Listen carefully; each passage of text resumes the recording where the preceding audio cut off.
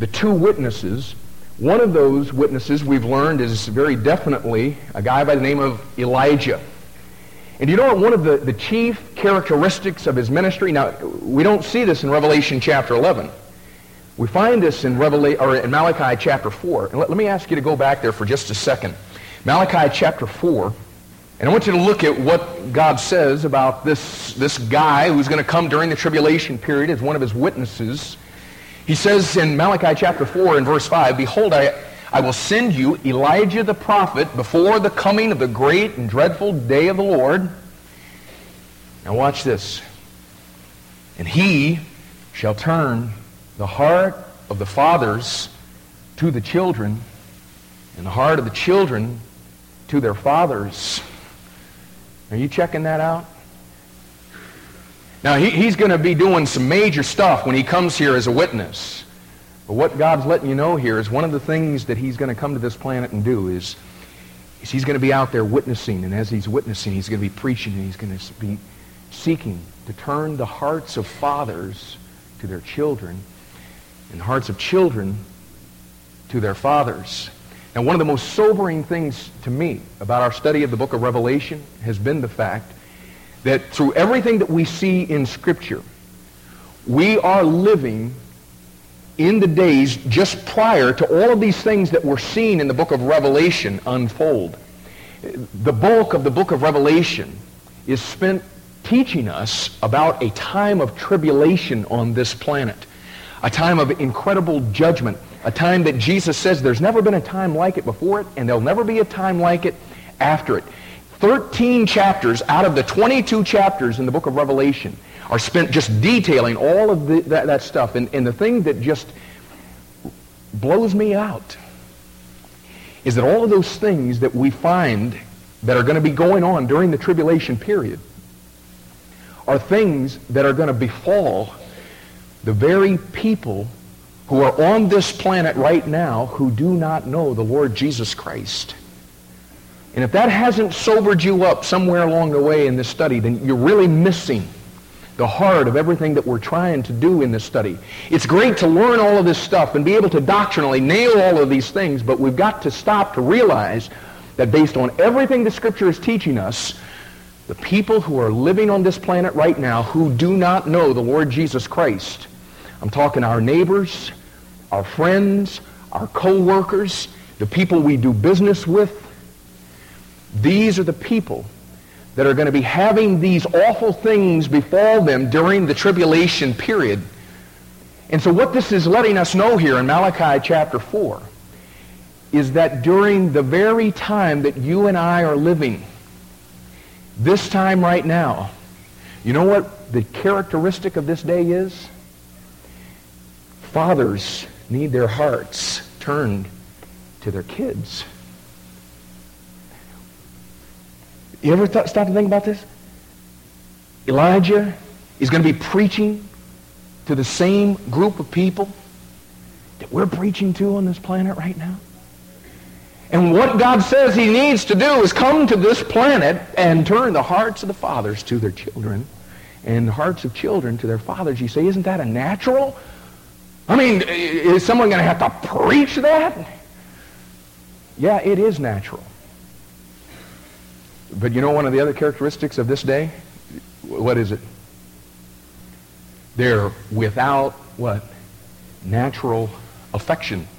2 Timothy chapter 3, verse 3.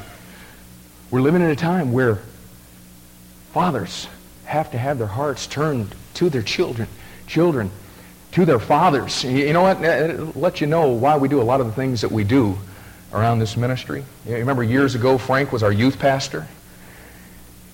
And you know what? We began just seeing some things about the time we're living in. And that is, you know what? We can have the greatest youth activities in all the world. And when we can make this place so exciting for our young people that, oh, they just love to be here. But you know what? We're incapable as a church to putting up a guy in front of them that be able to do what needs to be done in the hearts of those kids. We cannot raise your kids spiritually. That's something that God puts in to a father, and he gives the father that responsibility in that family. And so you know what we did? We yanked Frank out of the youth ministry, and we started trying to put him in a position to where, along with me in the pulpit ministry of this church, we could direct this ministry to fathers and turning the hearts of fathers to their kids. And in our youth ministry, you know what we're trying to do? Turn the hearts of kids to their fathers. And if we'll do that, you know what? Their hearts will be with Jesus. So if you want to know how all of that related, it does relate, because I'm telling you, Elijah's going to have to come and just, when we're out of here, pick up where we left off. Now, I hope he does just as good a job, too. Don't you, Frank? Yeah, all right. All right, now let's go back to Revelation chapter 11. And let's just, let's spend just a second getting back in the flow of where we are here. We've seen that the context in Revelation chapter 11 is very clearly the tribulation, and very specifically the great tribulation, which is, Jesus taught us in Matthew chapter 24, is the last 3.5 years of the 7-year tribulation period. So chapter 11 is dealing with that last half of the tribulation period. And what we found in our study of this book is John brings us 4 times through the tribulation period in the book of Revelation, and he does so using 4 different symbols or 4 different figures, showing us the same tribulation period basically from 4 different vantage points. Now, we've presently been going through the second of those 4 times. Go back to chapter 6 for just a second.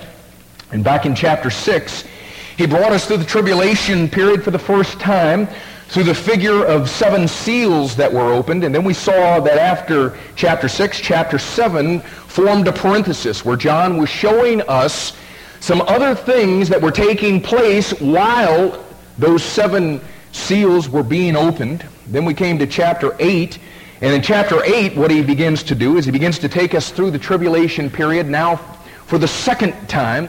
This time he brings us through the tribulation period through the figure of 7 trumpets that are sounded by 7 angels, and they begin to sound in chapters 8 and 9, and by the time we got out of chapter 9, we found that 6 of the 7 trumpets had already sounded. And then we came to chapter 10, and in chapter 10 we hit another parenthesis. And what John is doing here is he's explaining some things that were also going on during that period of time where the 6 trumpets were being sounded. Actually, the parenthesis that begins in chapter 10 and verse 1, it goes all the way to chapter 11 and verse 14. And then you'll notice that the 7th trumpet doesn't sound until chapter 11 and verse 15. And when it does, what we find there is the crowning of the Messiah. What we find in Revelation chapter 11, verse 15, is the second coming of Christ, that event which concludes the tribulation period. But before we see the crowning of the Messiah, he showed us back in chapter 10, where the parentheses started, the completion of the mystery.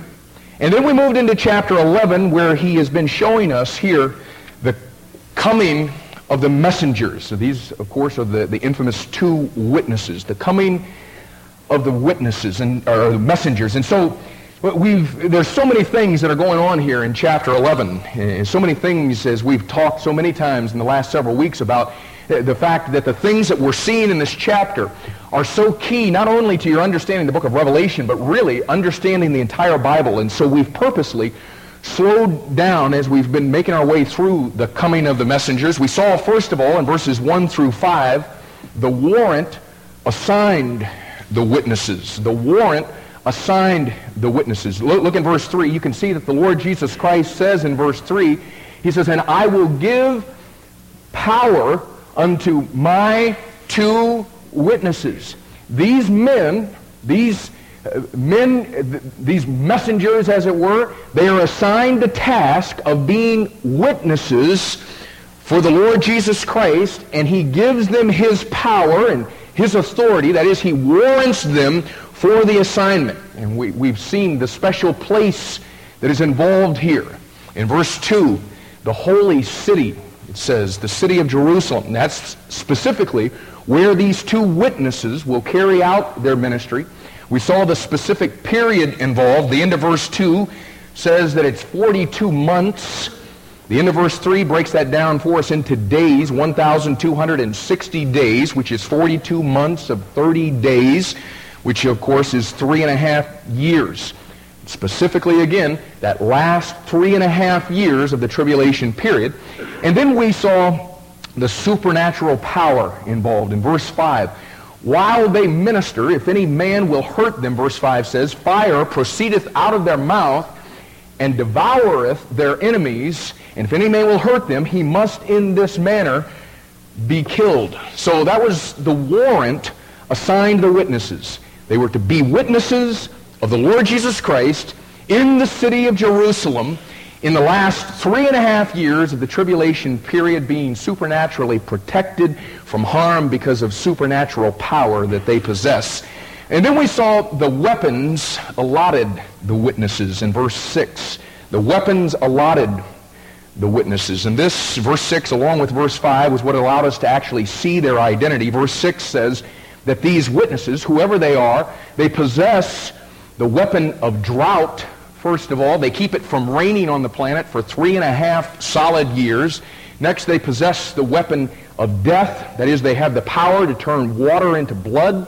And then they possess the weapon of disease, and that is, they have the power to smite the earth and the people of the earth with all kinds of plagues or diseases. And it says there at the end of verse 6, and as often as they will. I mean, they can just dispense this power at will. And we saw that when you put all of those things together and you compare Scripture with Scripture, that the two witnesses are, without a doubt, Moses and Elijah, and we won't go into all the proofs of all of that again. Just suffice it to say, or grab the tape from the last time. So, having seen the warrant assigned the witnesses and the weapons allotted the witnesses, now let's begin this morning looking at the war against the witnesses. The war against the witnesses. And this is in verses 7 through 10. I want to read them together. We're not going to be able to get through all of these verses this morning, but I want us to at least get them in our minds. It says in verse 7, and when they shall have finished their testimony, the beast that ascendeth out of the bottomless pit shall make war against them, and shall overcome them, and kill them. And their dead bodies shall lie in the street of the great city, which spiritually is called Sodom and Egypt, where also our Lord was crucified. And they of the people and kindreds and tongues and nations shall see their dead bodies 3 days and a half, and shall not suffer or allow their dead bodies to be put in graves. And they that dwell upon the earth shall rejoice over them, and make merry, and shall send gifts one to another, because these two prophets tormented them that dwell on the earth. Now, folks, one of the things that you've got to understand is that it doesn't matter who you are, it doesn't matter what time period you live in. If you ever fulfill God's will for your life and are used as a witness, you are going to find yourself with a war against you. Ephesians chapter 6 and verse 12 teaches us that we're warring right now, not with a flesh and blood enemy, but we're warring at this very moment, we're warring with a spiritual enemy that includes principalities and powers, the rulers of the darkness of this world, and spiritual wickedness in high places. And now listen, those powers are bent on shutting you down as a witness. Anybody who's going to stand up as a witness is going to find themselves in a war. And that's why in Ephesians chapter 6, that's why he tells us to get our spiritual armor on and get all of it on. And he tells us to stand in the strength and in the power of the Lord's might. He tells us in 2 Corinthians chapter 10, verses 4 and 5, that we have spiritual weapons that we war with in this spiritual warfare. And those weapons, he says, are mighty through God. You know, we look at these witnesses here in Revelation and we think to ourselves, oh my goodness, man, they're breathing out fire, they're throwing out all these things, and God says, listen, as my witnesses, You're in a different time period, but I want you to know you've got incredible weapons at your disposal. And those weapons are mighty through God. But folks, make sure that you got it. Make sure you understand. All of God's witnesses find themselves with a war against them. And what we find here is that in the last 3.5 years of the tribulation period, these two men stand up as witnesses for the Lord Jesus Christ, and they find that that same principle holds true with them. And they find themselves with a war against them. The only difference is the war that these two men are going to find themselves in will be a flesh and blood battle. And they'll find themselves going toe-to-toe with the devil himself, incarnate in a human body, in the person of the Antichrist. And that's what verse 7 is all about. Look at it again. And when they, the two witnesses, and when they shall have finished their testimony, the beast that ascendeth out of the bottomless pit shall make war against them.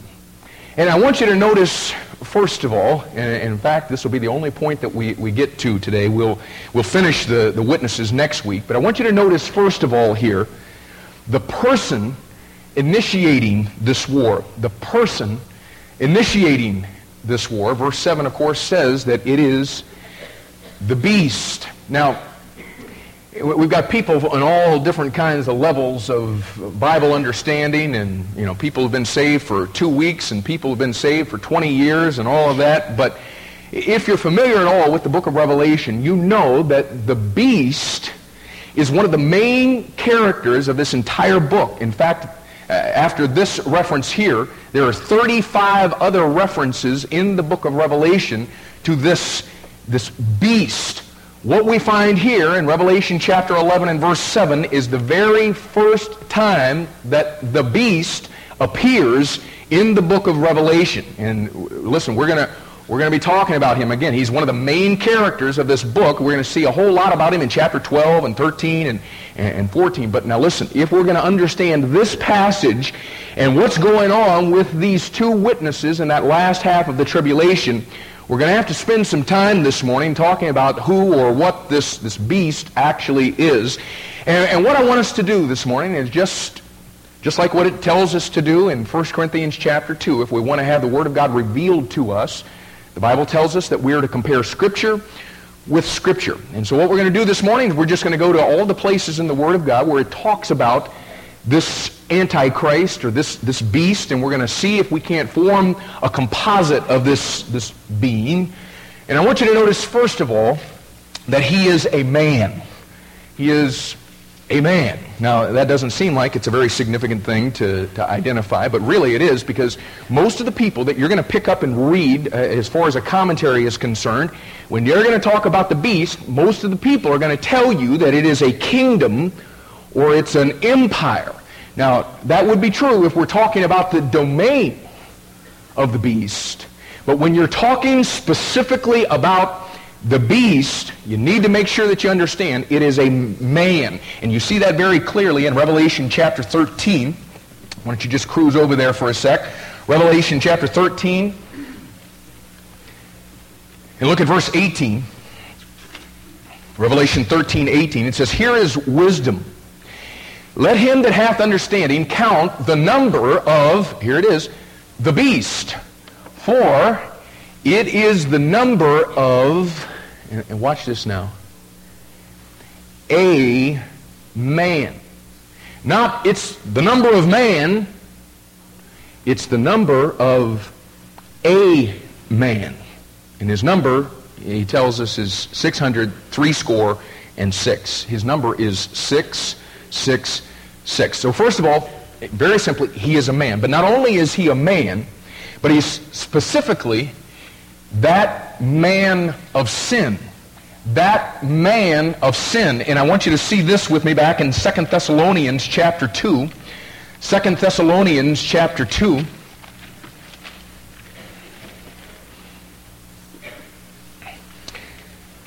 Now, in this chapter, Paul's trying to straighten the Thessalonians out, because what's going on here is false teachers were trying to tell this group of people here in this new church in Thessalonica that they had missed the rapture and they were living in the tribulation period. In fact, verse 2 even lets you know that the false teachers had even forged a letter in Paul and Silas and Timothy's name, trying to tell these folks that. And the whole thing had just absolutely freaked these new believers there in Thessalonica out. Verse 2 says it had shaken their minds. It had troubled them. Mentally, they had been affected by this thing. Emotionally, they were wrecked because of this information that they thought that the Apostle Paul had sent to them. And so Paul writes to them, trying to straighten them out, and he says in verse 3, he says, "Let no man deceive you by any means, for that day shall not come." Now, make sure that you understand this. That day that he's talking about there is not a reference to the rapture. It is a reference to the second coming of Christ. I want to make sure that everybody in this room understands that there are no prophecies that need to be fulfilled before the rapture of the church takes place. Now, if you're not familiar with that term, the rapture of the church is the event that we are anticipating at any moment on this planet. It is that time when the Bible says Jesus will come in the clouds, a trumpet will sound, all the dead in Christ, that is the bodies of believers who have been planted in the graves, those will come out first, be reunited with their soul and spirit that has already been with the Lord. And then all of us who are alive and remain on this planet, when that trumpet sounds, we will be caught up bodily right out of the midst of this planet to meet the Lord in the air. And the Bible says in 1 Thessalonians chapter 4, "And so shall we ever be with the Lord." And there is no prophecy in this book that has to be fulfilled before that event can take place on this planet. But he says, as far as the second coming of Christ is concerned, the second coming of Christ is that event which takes place 7 years after the rapture of the church. And he says here in verse 3 that day shall not come except there come a falling away first. And again, now this is in reference to the second coming of Christ, and specifically what's going to be taking place during the tribulation period. But now listen, folks, the fact that we can already look around us and in every conceivable direction right now on this planet, we can see that there is an unprecedented falling away, just goes to show you how close we are right now to seeing this event take place on this planet. But he says that there's something else that will have to take place before the second coming of Christ. He says that day shall not come except there come a falling away first, and that man of sin be revealed. Now notice that he is called that man of sin. Now listen, every person who has ever been conceived through a human father is a man of sin. You follow that? We're all a man of sin. Psalm 51 and verse 5 says, "Behold, I was shapen in iniquity, and in sin did my mother conceive me." Romans chapter 3 and verse 23 says, "For all have sinned and come short of the glory of God." Ecclesiastes chapter 7 and verse 20 says, "For there is not a just man upon the earth, and doeth good, and sinneth not." So, we're all a man of sin, but notice this is not a man. This is that man.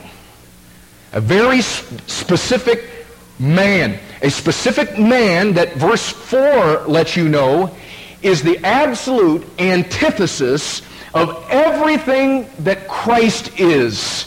He is the actual embodiment of sin. In fact, turn back, if you would, to 2 Corinthians chapter 5. 2 Corinthians chapter 5, because I believe this title that we're looking at here in 2 Thessalonians 2:3, I believe that title, that man of sin, is in direct contrast to what is said of Christ here in 2 Corinthians chapter 5 and verse 21, where Paul says, look at it, 2 Corinthians 5 verse 21, Paul says, For he, okay, and the he there is the antecedent of God in verse 20. For he, God, hath made him, okay, now that is Christ, who you also see at the end of verse 20. Okay, so follow this. God made Christ sin for us who knew no sin. Christ knew no sin. That is, this man, Christ, who had no earthly human father, but was conceived of the Holy Ghost and born of a virgin, he was absolutely and totally sinless. But according to Isaiah chapter 53 and verse 6, what God did is he picked up all of the sin of every person who would ever live on this planet, and on the cross he put that on the Lord Jesus Christ. And the scripture says right here in 2 Corinthians 5:21 that he became sin for us. Absolute, perfect, sinless God in a human body who became sin for us. Why? That we might be made the righteousness of God in him. So do you see how it works? He takes what is ours,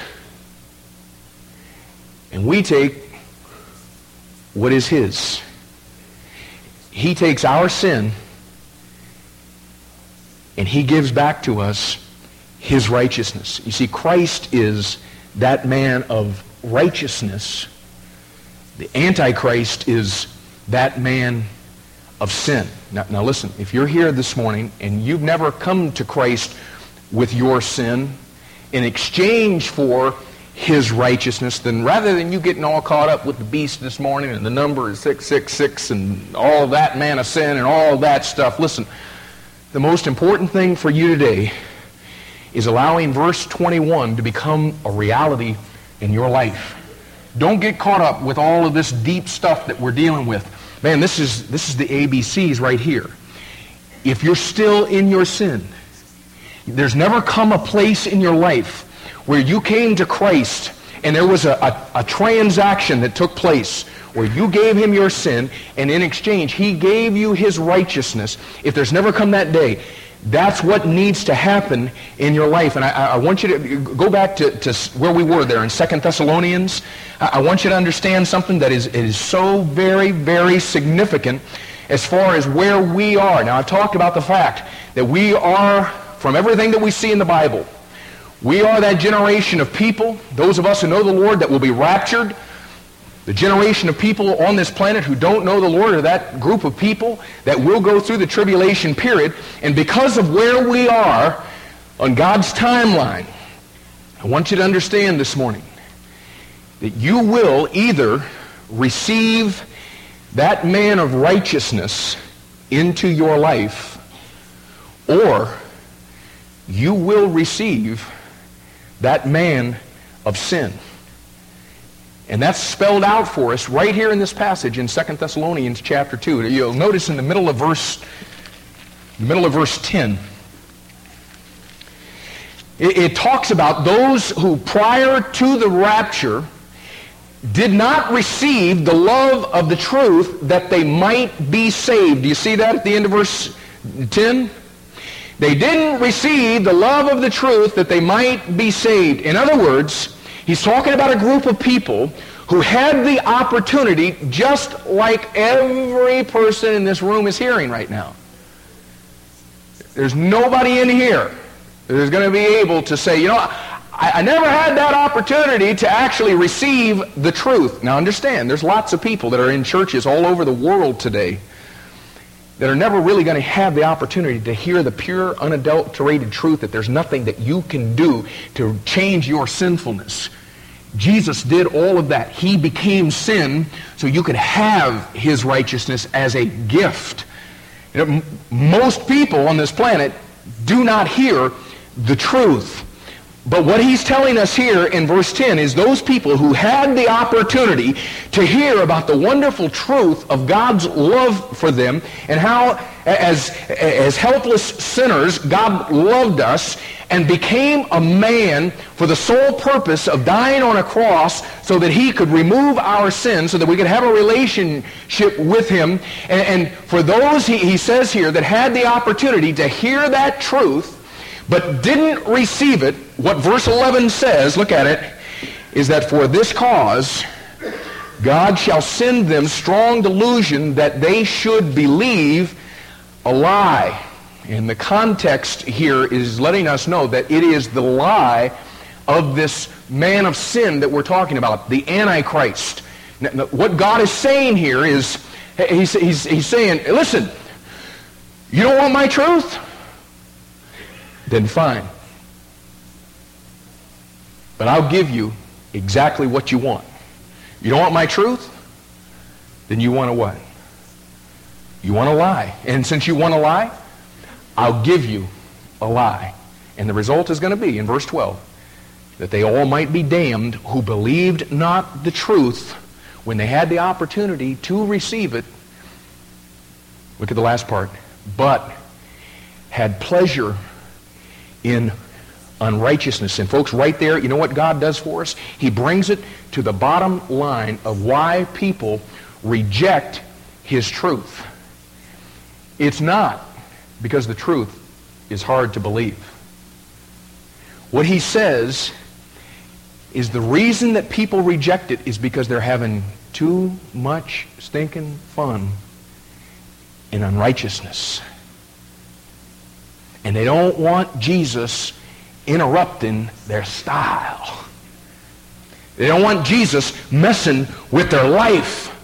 Oh, I've got too much living to do to become a Christian. Well, buddy, let me just tell you, you better pack a whole lot of what you call living into your life in the next several years, because I'm afraid that otherwise all that living is going to seem pretty insignificant when, as it says here, your soul is damned for eternity. You see, and you know what, a lot of folks, this is not what they go to church to get, okay, and I understand that. If you're a guest with us today, man, I can't tell you how thrilled we are to have you with us, but I do want to make sure that you came to a place to where you understand that God brings this thing down to the bottom line, and basically what it comes down to, according to what we see in this passage, is you either receive Christ now and be saved for all eternity, or receive the Antichrist in the next couple of years and be damned for all eternity. Oh, well, no, I'll turn to Christ then. I mean, if I miss the rapture and that whole deal with, y'all, splitting out of here in a moment and twinkling of an eye and that whole deal, if I miss the rapture, I'll get saved then. I'll call upon the name of the Lord then. God says in this passage, no. It does not work that way. What this passage is saying is that you're making right now your eternal decision about truth. You're being confronted with the truth of God's love, that he became sin for you who knew no sin, that you might become the righteousness of God in him. And you're making a decision about truth right now. And by rejecting God's truth, God says, well, okay, then you must want a lie. And so verse 11 says that God himself will send you strong delusion. It'll be so strong that the words that you're hearing from this preacher right now, as he's reading right directly from the Word of God, there will come a day when those words will bear no significance to you whatsoever. In fact, you probably won't even remember. This delusion will be so strong, and this Antichrist, you'll be so convinced he is the Messiah, you'll receive him. Now, folks, listen. I'm trying to tell you the truth. I'm not trying to freak your head out. I'm just trying to tell you the truth. I didn't invent this. This isn't my interpretation of it. Folks, it's right there. I mean, this is what he says. So, again, before you get so caught up with, oh my goodness, man, we're going to learn about this beast thing. Oh my goodness, understand this morning that there's something in your life a whole lot more significant than you understanding the timeline and all this stuff that's going to be shaken down. Boy, you better just make sure you've received the right Christ. And that all has to do with what's taking place right now while you're having the opportunity of receiving the truth. And so maybe for the rest of the service, maybe what you need to be doing right now is just contemplating, what am I going to do with this Christ and the message of his love that he died for me so that I don't have to pay for my sins. So think on that. Okay, so the beast is a man. And specifically, that man of sin. But look at something else at the end of verse 3, right here in 2 Thessalonians 2. And that is that this man is the son of perdition. He is the son of perdition. Now, folks, there's only one other place in the entire Bible where you find that phrase. And now listen, when God does stuff like that, you know what it is? It's a neon light. God's just saying, don't miss this, y'all. Okay, I mean, it's not real hard to figure that out. If there's only one other place in the Bible, and the way that the Spirit of God reveals the truth to us is by comparing Scripture with Scripture, then you know what? We're probably going to find a whole lot of things out if we'll just go to that other place, because that's how the Spirit's going to reveal it to us. And that place is found in John 17 and verse 12. And that phrase, the son of perdition, Jesus uses it here in reference to a particular man. And that man is none other than Judas. Judas Iscariot. Now, again, you don't want to miss little things like that, so let's make sure that we don't. Let's go back to John 17, if you haven't already. John 17. Now, the context of here, the context in John 17 is Jesus is praying for his disciples. What blesses me every time that I come into John 17 is verse 20, the fact that not only was Jesus praying for the 12 disciples, but all those who would believe on him because of their word, which would include everyone who would come to know the Lord Jesus Christ in the entire church age, which includes me, which includes you. And check it out, man. You don't need Mary praying for you or some saint praying for you. Jesus has already prayed for you. And he's going through his prayer. Let's pick up in verse 9. He says, I pray for them. Again, now that's us, y'all. I pray for them. I pray not for the world, but for them which thou hast given me, for they are thine. And all mine are thine, and thine are mine. And I'm glorified in them. And now I am no more in the world, but these are in the world, and I come to thee. Holy Father, keep to thine own name those whom thou hast given me, that they may be one as we are. While I was with them in the world, I kept them in thy name. Those that thou gavest me, I have kept, and none of them is lost, but the son of perdition. And you know why he was lost? Not because Jesus didn't have the ability to keep him. What does it say? That the Scripture might be fulfilled. You see, now it's not like the whole gig with Judas was, some big surprise to Jesus. What he's saying is he knew the score on him all the time. In fact, the prophecy that he's talking about that needed to be fulfilled is found in Psalm 41 and verse 9. Again, in Psalm 55, verses 12 through 14, where it talks about the fact that Judas would betray him. And now listen, that had to happen in order to fulfill the Scripture. But Jesus clearly identifies Judas as the son of perdition. And so you start looking around to see why the Lord makes this connection between Judas and the Antichrist. And it runs you back to John chapter 7. Why don't you turn back there, John chapter 7.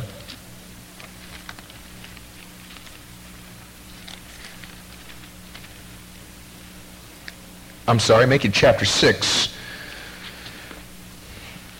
And the Lord lets us know some very significant things about this connection between Judas and the Antichrist. And coincidentally enough, the context is set for us in John 6:6. It says in John 6:6, "From that time, many of his disciples went back and walked no more with him. Then said Jesus unto the 12, Will you also go away? Then Simon Peter answered him, Lord, to whom shall we go? Thou hast the words of eternal life, and we believe and are sure that thou art the Christ, the Son of the living God. Jesus answered them, Have I not chosen you 12? And watch this now. And one of you is a devil. He spake of Judas Iscariot, the son of Simon, for he it was that should betray him, being one of the 12. But I want you to notice how Jesus worded it at the end of verse 70. He said, and one of you is a devil. He didn't say, and one of you is like a devil. He didn't say, and one of you is evil. He didn't even say, and one of you is demon-possessed. He said, one of you is a devil. Okay, now turn over to John chapter 13. Let me show you something else. Now John 13 is where Jesus is up in the upper room eating the Last Supper with his disciples. And you'll notice in verse 21 that during dinner Jesus tells the boys that one of them is going to betray him, and so they're all wondering, which one of them it is. And John's over there, and the way that they would do it in those days, reclining as they were eating, and John's over there with his head on Jesus' chest, and Peter is, across the way there, and Peter looks over at John and says, ask him who it is. John says, say what? Ask him who it is. So in verse 25, John asks him. Verse 26, Jesus answered, He it is to whom I shall give a sop when I have dipped it. That's who it is. And when he had dipped the sop, he gave it to Judas Iscariot, the son of Simon. And now watch verse 27.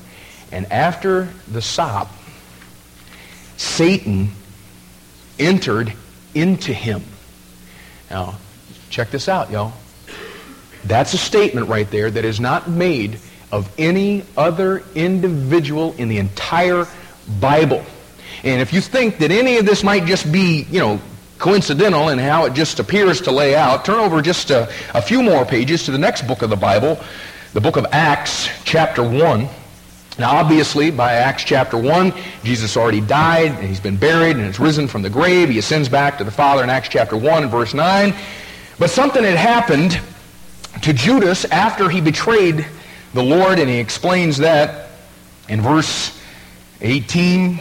He had committed suicide, and so in keeping with Psalm 109 in verse 8 that Peter makes reference to there in verse 20, the 11 disciples, they're looking for someone to take Judas's place to complete the 12. Okay, so that's the context, but I want you to see is what Peter says in verse 25. Now, Matthias had been selected to replace Judas in the 12. That's who he's talking about at the beginning of verse 25 when he says that he may take part of this ministry and apostleship. Now, that's Matthias, but watch what he says about Judas now. From which Judas by transgression fell, that he might go to his own place. Not that he might go to the place that he deserved to go. No. That he might go to his own place. Do you remember what Jesus said in Matthew chapter 25 and verse 41? It says that hell is prepared for whom? For the devil and his angels. And you see, that's why Jesus used the same title for Judas as he uses for the Antichrist in 2 Thessalonians chapter 2 and verse 3, because he's wanting us to be able to learn some things about the Antichrist by seeing them in Judas. So let me ask you, what have we learned? Well, along with the fact that he is a man, and specifically that man of sin, and the fact that he is the son of perdition, we also learn that he is a devil, right?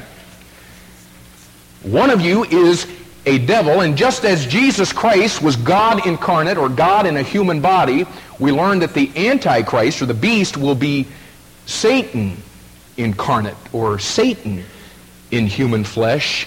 And we also learn that the son of perdition has his own place.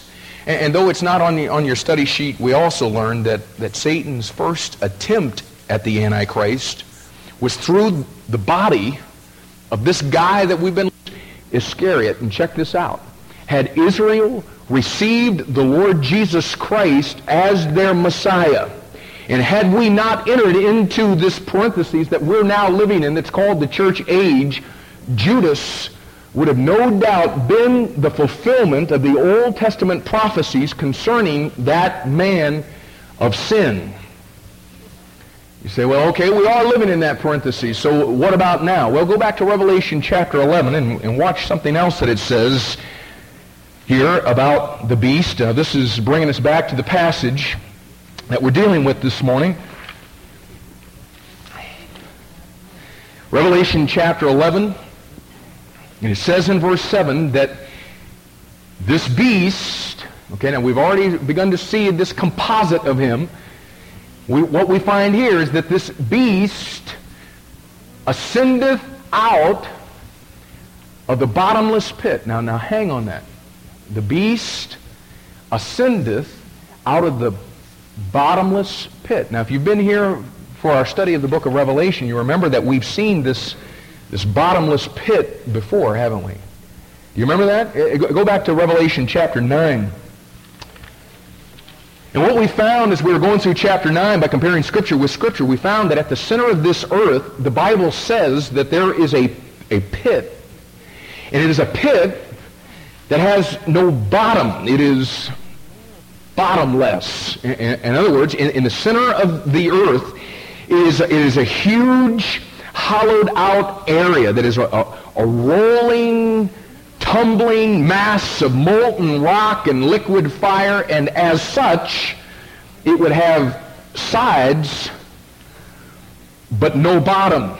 Okay, and we went into all of the verses again. I mean, we're not going to go into the teaching of the bottomless pit again, but this is why in Isaiah chapter 14, in verses 9 and 14, where God records for us the fall of Lucifer, what God says is, hell from beneath is moved for thee to meet thee at thy coming, and thou shalt be brought down to hell, listen to it, to the sides of the pit. Again, it is a pit that is at the center of the earth, that has sides, but it has no bottom. Okay? And you remember here in chapter 9, we saw that during the tribulation period, that in verse 2, Jesus is going to unlock this bottomless pit. And when he does, there's going to come up out of this pit some of the scariest creatures that you could ever in a million years even imagine. But John describes these creatures as being demonic scorpion locust. And he says here in chapter 9 that they'll sting men during the tribulation period with a sting that is going to last for 5 solid months. It will be a sting that is so excruciating that men will be seeking death. They'll be trying to commit suicide and will be unable to do it. But verse 11 says that these demonic scorpion locusts had a king over them. And just take a wild stab at who it is. Look at what it says. He is the angel of the bottomless pit, whose name in the Hebrew tongue is Abaddon, but in the Greek tongue hath his name Apollyon. And both of those names mean the same thing. They both mean destroyer. And guess what? Now listen real carefully. That word just happens to be the same word that we were just looking at in 2 Thessalonians chapter 2 and verse 3, where the word Apollyon there is translated for you perdition. Perdition. Check this out now. The angel of the bottomless pit, who is the king of all of the demons there, he is Apollyon. He is the son of what? Perdition. The bottomless pit is his own place.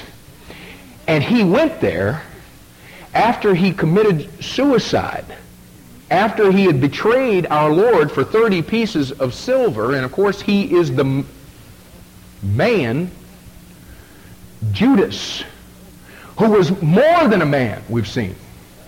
He is a devil, and actually became Satan incarnate. He is the beast. And according to Revelation 11:7, go back there now, during the tribulation period, this beast is going to ascend out of the bottomless pit. And if you want to see how it's all actually going to come together, turn over to Revelation 13. Let me just give you a little sneak preview, because it may be another couple of weeks before we get here. But the context of Revelation 13 is very clearly the last 3.5 years of tribulation. So by this point, now understand, now listen real carefully now. Okay, the context here is the last 3.5 years of the tribulation period. So by this point, the Antichrist has been on the scene now for how long? Talk to me. Hello? Okay, now the context here in Revelation 13 is the last 3.5 years of the tribulation period. So how long has the Antichrist been on the scene? Okay. Now, y'all knew that, didn't you? You sing better than you talk. But the Antichrist has been on the scene now for 3.5 years doing the peace gig. But watch what happens in verse 3. The Antichrist receives a deadly head wound.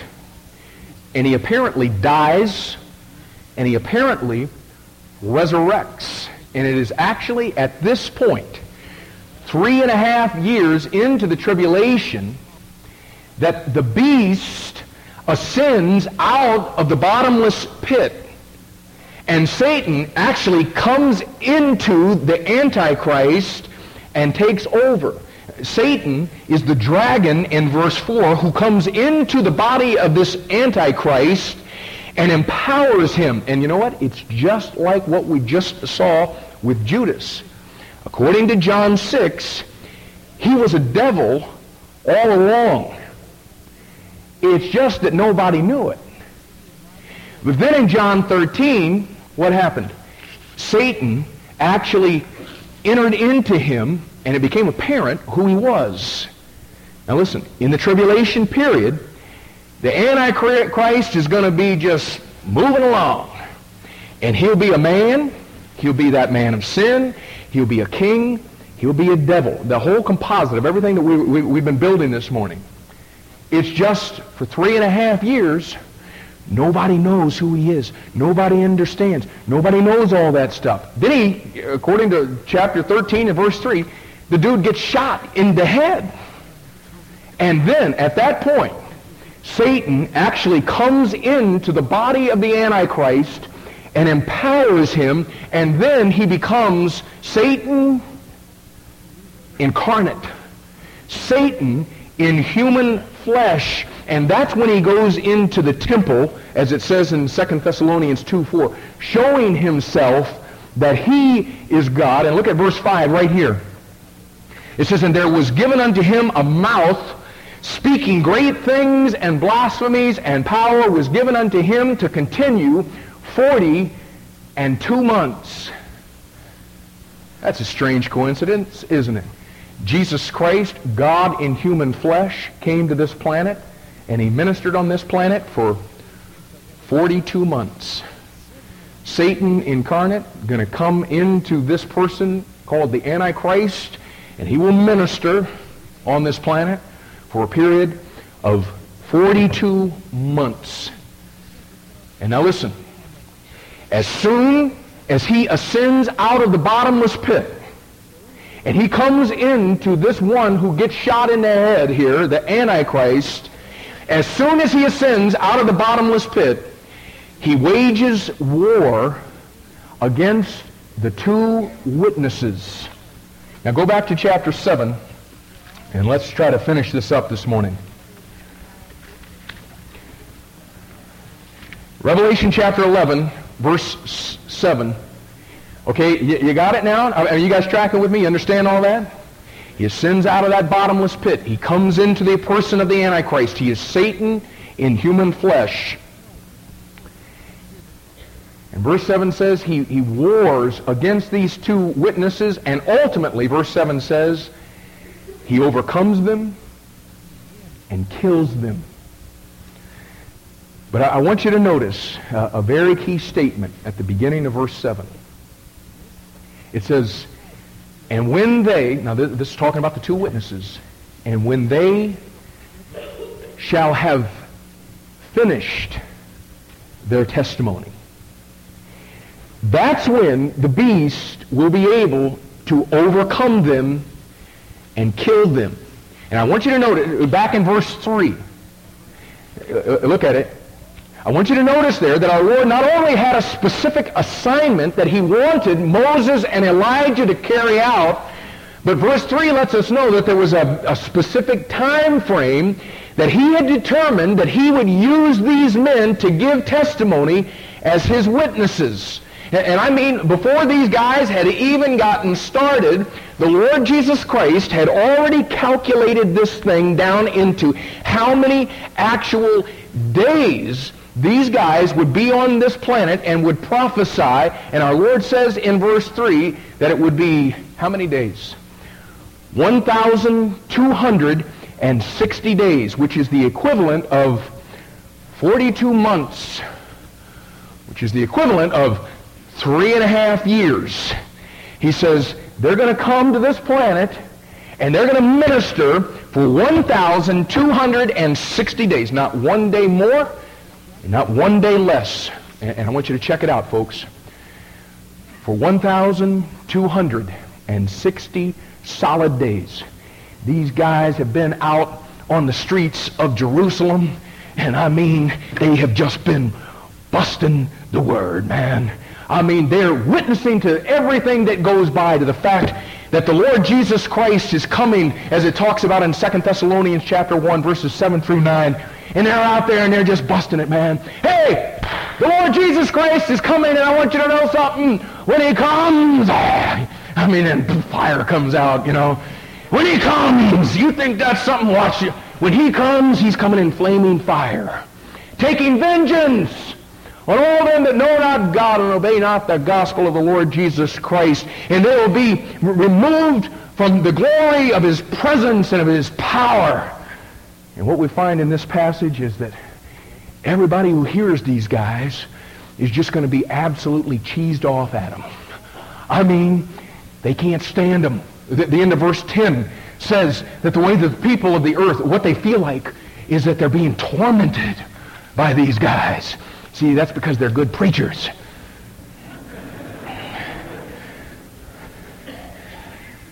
And they're out there and they're busting it, man. Some guy over here, he doesn't like what he's hearing, so he goes over and picks up a rock and he reaches down to grab that thing, and Moses goes, bah!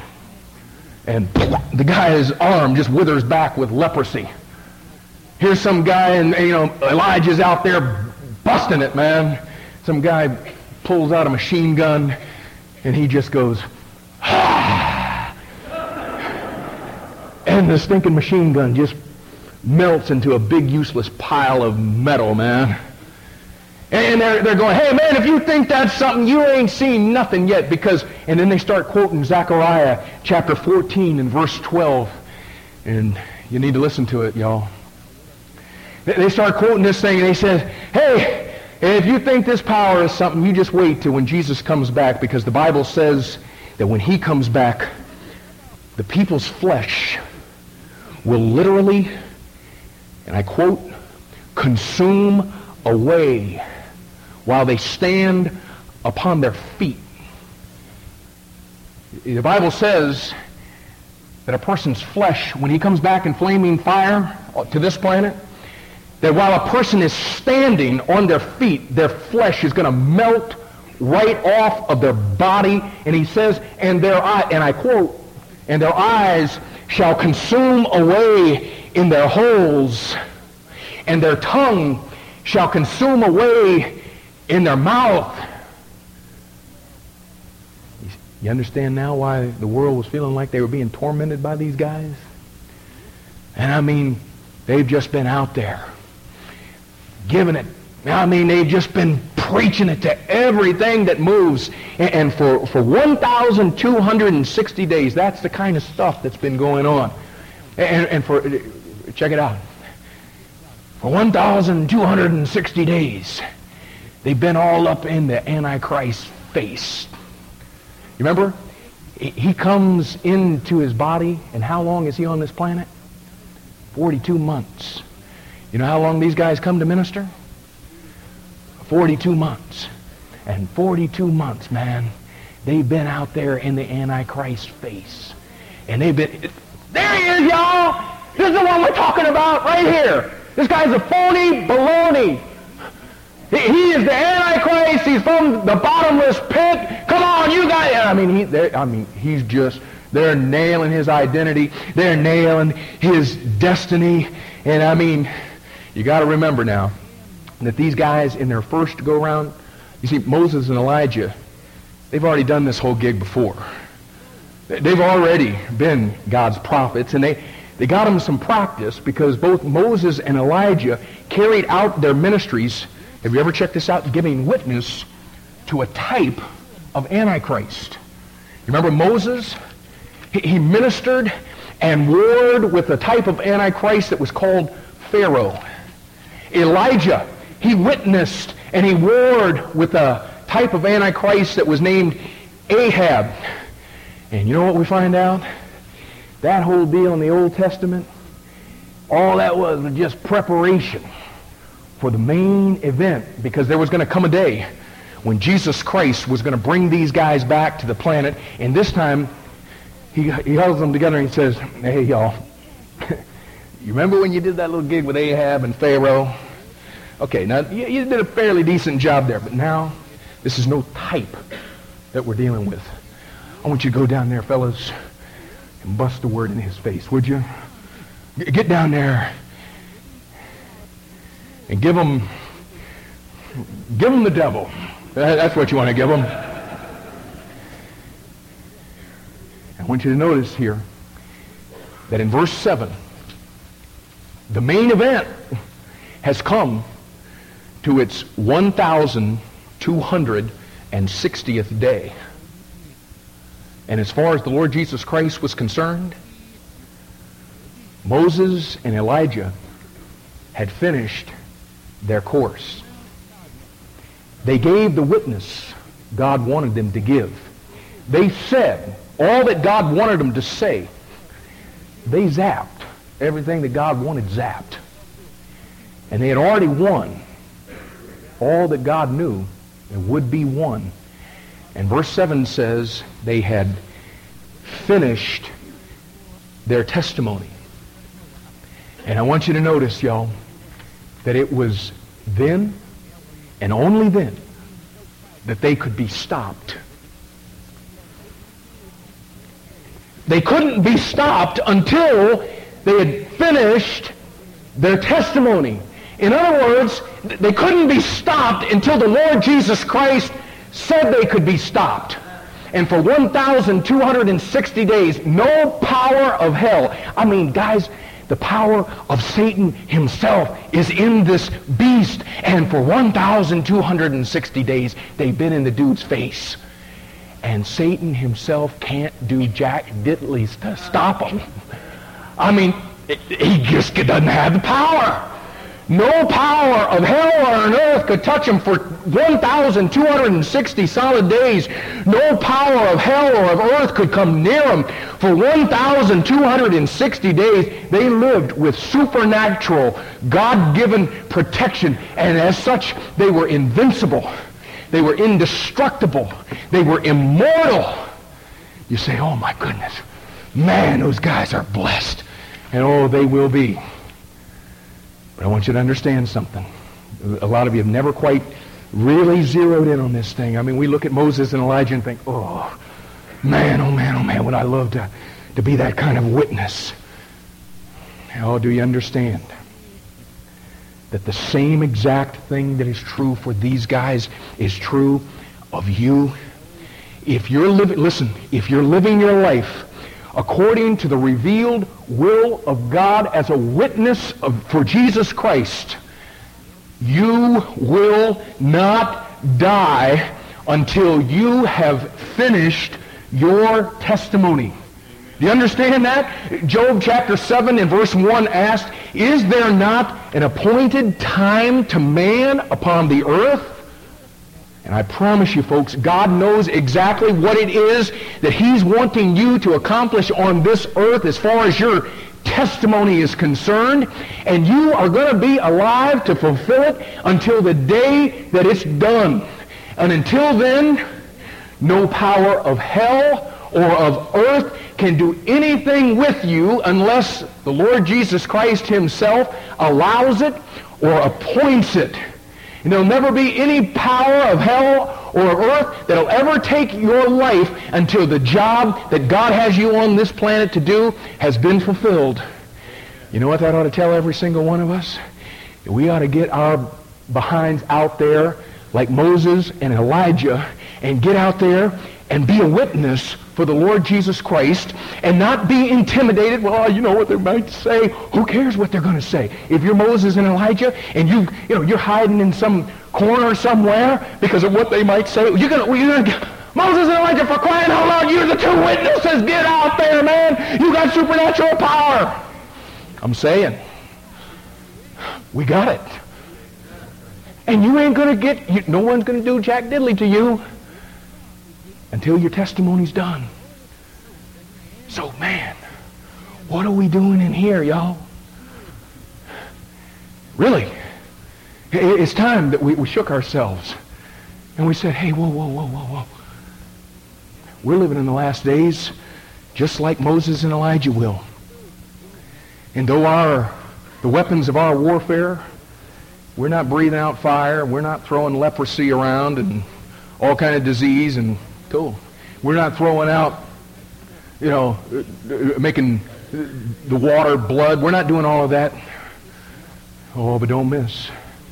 The weapons of our warfare are mighty through God to the pulling down of strongholds.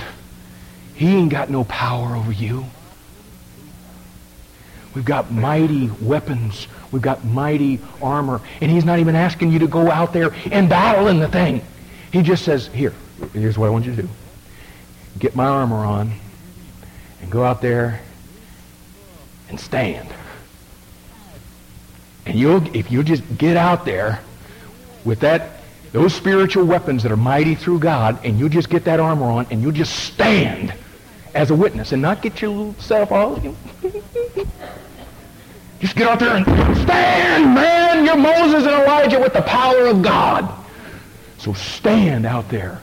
Be a witness for the Lord Jesus Christ. If you're here today and you know Christ, this is what we're talking about on Wednesday nights right now. Being a witness in these last days. So we invite you to come. If you're here and you don't know the Lord Jesus Christ as your Savior, let's go back to where we were a little earlier. Guys, God does bring it down to the bottom line. And I know that when you're sitting in a service like this and somebody's talking about all these things that are going to happen real soon, I understand that it can be a little bit like torment. But I want you to know that torment can be removed through a simple prayer of faith. to where you say, I do know I'm a sinner. And I know there's nothing whatsoever that I can do to remove that sin. I can't wash it away through the waters of baptism. I can't live a good enough life. I can't give enough money. I can't be good enough to my neighbor to do anything with that sin. So I'm coming to you as a poor, helpless sinner, asking that the gift that you provided when you died on the cross would cover my sin. And you know what? When you'll make that invitation to Jesus Christ and just tell him, I want you to take over. Let's do that exchange thing that you were showing earlier. I want you to take my sin, and I want to take your righteousness, and I want you to start living your life through me. You know what? Just like that. Your eternal destiny is secured in the Lord Jesus Christ. And that can happen for you today. What's going to happen is we're going to dismiss here, believe it or not, in just a second. And up on either side of this room, our pastors are going to be there. And we'd love to have you just come and just say, I've got some questions, or, what he was talking about, this whole thing of an exchange that God wants to make with me. He gets the raw end of the deal. He gets my sin. I get his righteous. I'd like to know more about that. If you're a lady here today, these men will get a lady that can talk to you. If you're a man, we'll get a man that can talk to you. Oh, but for God's sake and for your sake, if you don't know the Lord Jesus Christ as your Savior, if you don't know that beyond any shadow of a doubt, before you leave here today, would you just go and talk to one of these men? We'll get somebody that can talk to you today about your soul, about your eternal destiny. Let's pray. Now, Lord, I pray that you would work in the hearts of folks here today that don't know you as their Savior. And I pray that through the power of your Spirit even now, you would convict of sin and of righteousness and of judgment. I pray that you, Father, would draw people to yourself. And I pray that this would be the day of salvation for men and for women and for young people.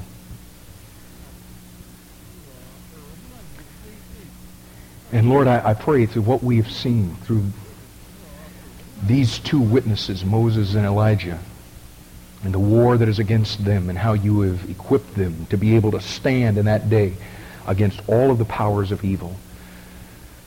Oh God, may that motivate us. May it cause us to stand in the warfare that we find ourselves in. Help us not to be intimidated. Help us not to be scared. But help us to be the same kind of witnesses that all of us are expecting Moses and Elijah to be. Pray that you would use our lives for that even this week. In Jesus' name, amen.